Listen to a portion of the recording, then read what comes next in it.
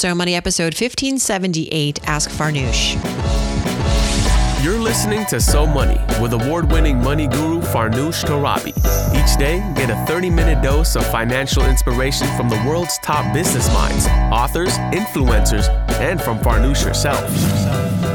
Looking for ways to save on gas or double your double coupons? Sorry, you're in the wrong place. Seeking profound ways to live a richer, happier life. Welcome to So Money. Welcome to So Money, everybody. I'm Farnoosh Torabi. You're listening to our Friday Ask Farnoosh sessions, coming at you after a really hard week. You know, what started as one of my best weeks ended in an absolute tragedy. I wrote about this in my newsletter this week. I'm talking about the devastating events happening in the Middle East currently between Palestine and Israel. Yeah, things feel really awful and hopeless. And what I really want to say right now, my message, you know, there are a lot of things I can be saying, but I think one thing that I find is useful to me and I know is useful to many of you in the audience is that while we may feel as though we don't want to do anything, I definitely felt like that this week. I felt like I just wanted to curl up in a ball. I didn't want to write. I don't want to talk about my book. I didn't want to record this podcast. But what I've learned is that when you are grieving, the best thing that you can do for yourself and for processing that grief is to keep moving. And if that means sticking to your routines and going back to your emails and socializing with friends, going to your kids' soccer games, these things are important. And it doesn't mean that while you're doing these things, you are not still reflecting, still grieving. You are holding space in your heart and in your mind for all the innocent victims on both sides of this war. And as I hit send on that email, shortly after, many of you wrote and thanked me for the permission you said you didn't even know you needed to keep moving. Because a lot of us were feeling aimless, walking through a fog, feeling guilty, shameful, bad if we started to go back to the mundacity of life. But it's important to do what you have to do to work through your grief. And if it means working, then do that. One of the things I did this week, which I feel really lucky to have done, is I stopped by Google virtually and met with a couple of their employee resource groups to talk about all the uncertainty in the world, all of our fears and money. I spoke to FGN, which is the Filipino Googler Network, and TOPA, which actually is not an acronym, but it means to break through in Japanese. And the organization empowers the broader East Asian Googlers focusing on professional development. So we talked about, you know, all the uncertainty in the job market. As we know, Google experienced a massive layoff earlier this year. And we had some questions that we didn't get to complete. We didn't get to address during our hour. So I promised them that if they listened to the show this Friday, I would answer some of their remaining questions. So hang tight. And these questions are great. I think they're universal. I think you will want to know answers to these questions about investing. Some of them wanted to know what's my best money advice, my worst money advice, all that in a second. Switching gears a little bit, there was a glitch on Apple Podcasts. If you're listening to this podcast on your Apple Podcast device or your Apple Podcast app, I should say, there's a chance that my podcast and some of the other podcasts you've been subscribing to disappeared from your feed or disappeared from your folder, subscribed folder. So if I'm no longer coming up into your feed with the new episodes every other day, make sure to hit that subscribe or follow check mark on the show page in your podcast app.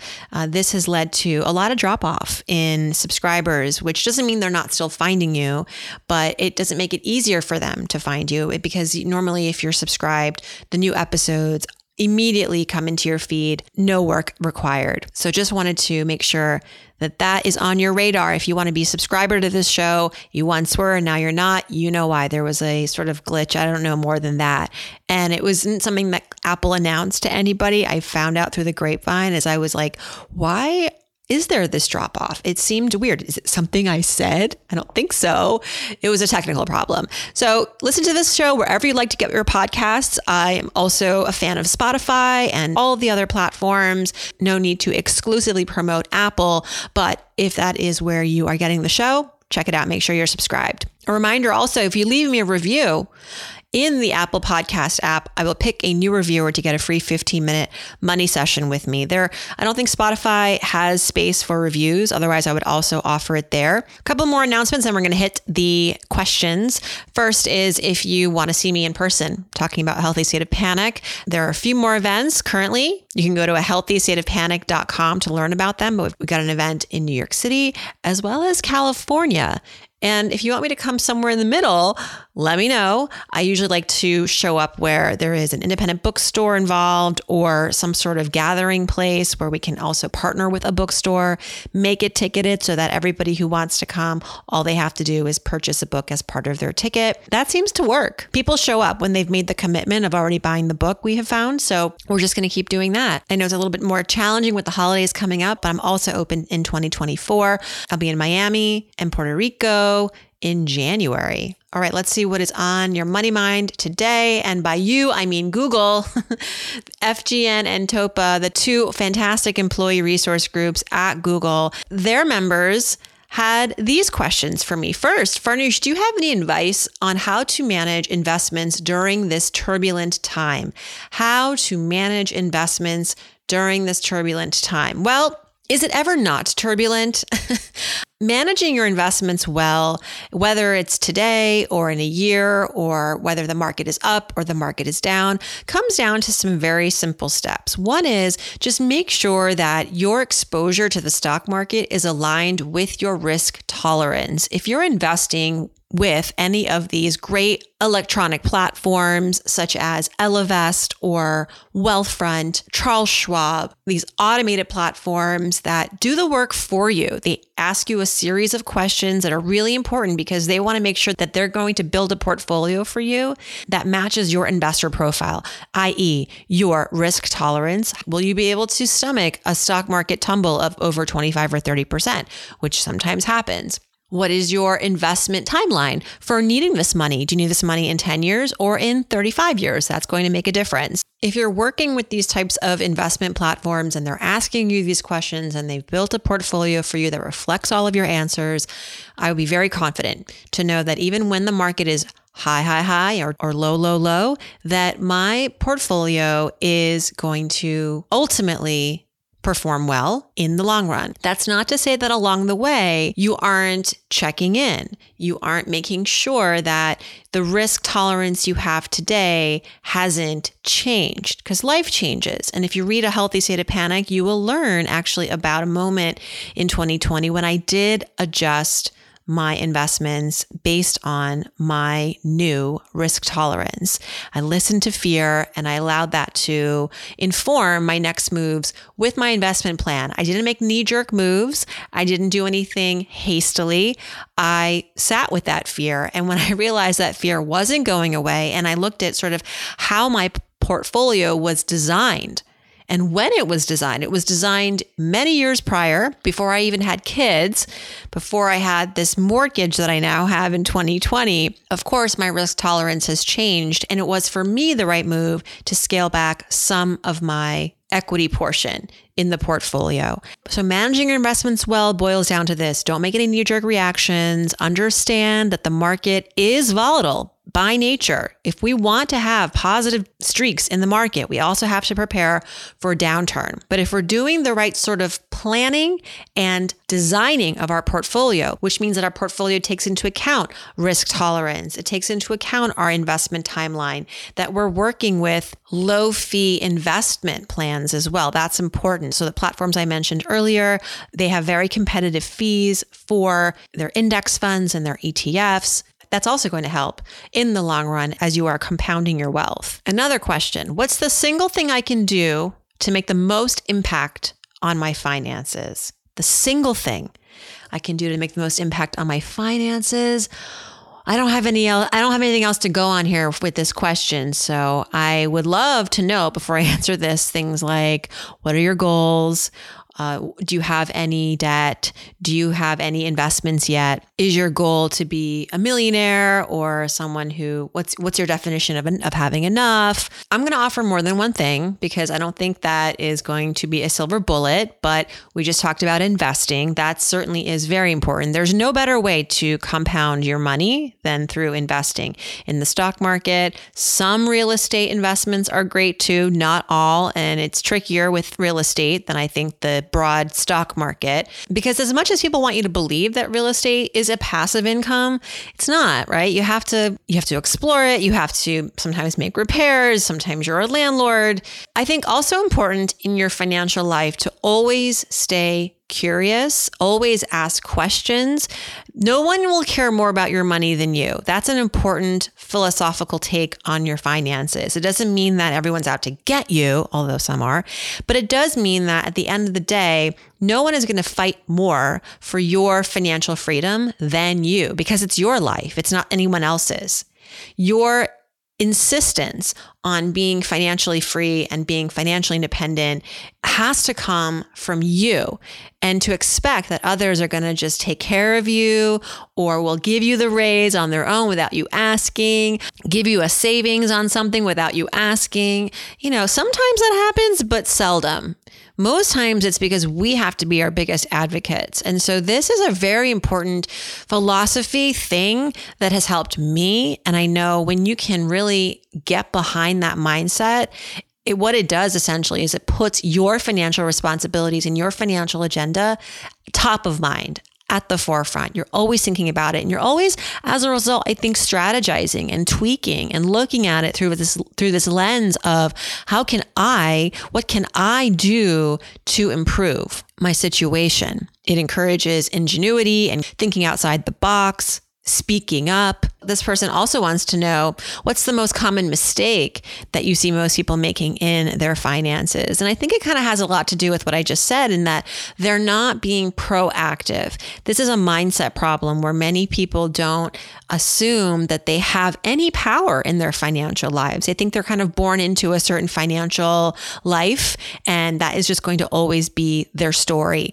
that they don't have power over what they make or how they spend or their ability to even learn, become empowered around things like investing and real estate, because maybe it hasn't been modeled for them, or they've been told it's complicated or it's too sophisticated or it's going to be expensive for you to invest. People think that. They think they have to wait until they have money to invest. Whereas I would say, yeah, you need some money. You can't invest with nothing, but you can start with $5. You can start with $15, and better to start early than to wait 5 years, 10 years until you think you've reached financial perfection and you've covered all your other bases. And now I'm going to start investing. That's not how it works. Sometimes we are our biggest obstacles. We get in the way of ourselves becoming more financially secure. Another question, is it worth it to hire a financial planner, and why? Broadly speaking, I think paying for professional help in your financial life, whether it's someone to help you with your taxes, someone to help you with your financial goals, your emotions around money. You can work with a financial therapist. You can work with a money coach. I think that in everyone's life, a little help is not only nice, but necessary sometimes. And investing in that can be wise, and it can have a return. Most people, I would say, though, do not need a financial planner, one that charges a percentage of your investments every year as what they make as their fee. I think paying for help when you are at a crossroads in your financial life, like you're maybe getting out of a marriage, or you're blending two families, or you've gotten this huge inheritance and you want to make sure you're putting it in the right places, or you just need a really good financial plan to carry you or you and your family into the future. Professional help can be extremely helpful, but this traditional model of paying a percentage of your underlying assets or your investments that they're putting in the market for you, not ideal. I feel like this is antiquated. It started before we had these automated platforms that I highlighted earlier in the show. Now we have access to direct investing. You and I can go right to the investments and do them ourselves much more affordably and more efficiently, frankly. We don't need a middleman. And so now planners know this too. they've known this before we have. So what they a lot of times do is they outsource that piece of their services, that piece of their financial planning to the Charles Schwabs of the world. And they then do what they do best, which is think strategically for you, create a plan. That is worth something, especially again for people who are at life's crossroads or are about to embark on a new journey that would benefit from a professional giving them objective advice and also subjective advice. Because I think you want to work with somebody who really understands your life stage, the way that you make money, your financial goals, your personal goals, and has worked with other clients, and their recommendations are based on road-tested things that they've seen other clients do successfully, clients who may resemble you. If you find someone you really want to work with, but they have this really weird fee structure of saying like it's going to be 1% or 1.2% of your investments, whether you make money or not, every year goes into my pocket, I would say, look, could we come up with a different structure? Is there maybe a monthly plan, a flat rate that I'm paying every month? Or is there a series of sessions that I can book with you and that costs something? And at the end of those sessions, we'll have a financial plan that you can hand me and I can take it from there, an hourly rate. The best planners are the ones who understand that our needs are different than maybe the client's needs from 25 years ago. And also technology has made it so we need to evolve in terms of how we charge for things and how a planner can best show up for their client, and what that costs should look different than what we've been charging in the past. All right. This question has to do with panic and fear, and not like the other ones didn't, but this one's really straightforward. The question is, how does one know when they are about to cross over to the side of unhealthy panic? So let's first talk about what is healthy panic. Healthy panic or healthy fear is when the fear is educating you on something. What that thing is, it will depend on where you're at, where the conversation with this fear leads you. But I always say it's good to ask fear questions when it shows up. Questions like, where did you come from? What do you want me to protect? Is there something I'm missing, which means I have to go get more educated? These are the healthy steps we can take when fear shows up. And it is not as though fear is going to give us all the tools right away. We have to analyze it. We have to explore it and unpack it ourselves. We are in control and we're the ones who have to extract that wisdom. But fear is a prompt for us to go do that work. When you slip into unhealthy territory with fear is when you're doing none of those things and you're doing what fear tends to impulsively want us to do or seems to want us to do, which is to do nothing, remain stuck, or make an impulse move, which backfires. When we find ourselves in a struggle with fear, and you know what that feels like, you know that feels like an inability to sleep, an inability to think straight, an inability to feel empowered to go do anything. And you feel as though the fear is a weight, right, on you, as opposed to fear being a companion in your life. You're seeing it eye to eye. You're both at the same level, looking at each other. Fear is really a mirror. It shows you who you are. It tells a story about your life experiences, where you came from, where you've been, and where you want to go, what you want to protect as you head into the future. Finally, any tips on how to ease unhealthy panic attacks when you do not have a lot of time to recover or analyze? Well, breathing is really important. Do you have time to breathe? Breathing very, very slowly, deeply through your nose. I find for me, I know like when I used to run track in high school, I was terrified of running and I did it because I needed to just like be a part of something. I desperately wanted to be a part of a team in high school and I was not athletic. I was like, well, I know how to run. I thought I did. I did not know how to do anything around the track and field. But I remember when our coach would prepare us for our meets, which always made me anxious, getting through the race, whether it was a 400-meter dash or a 1 miler, breathing in through your nose, out through your mouth, in through your nose, out through your mouth. There's also things that you can carry in your purse or in your backpack that might be able to calm you down. Like for me, I know scents are very, very powerful. Not that I have a lot of panic attacks, but even when I'm having like a really crummy day or I'm feeling blue, lavender, for me is a big pick me up. My friend Emily just gifted me an oil roller. It's a refillable oil roller and it smells like, I have it right here. What does it smell like? Also smells like lavender. I think studies have shown it helps to relieve anxiety. And I don't know if you tend to get your anxiety attacks at work or places where you are familiar with the surroundings, but really good to know where you can go hide at work. So you can be alone with yourself and come to peace, whether that's sometimes going into a bathroom or an office with a door. And finally, at Google, I think, and at many other companies, there are services or there are groups that you can join to talk through some of these coping mechanisms and to have that community. Really important to not feel like you're going through this alone and you have no one to talk to.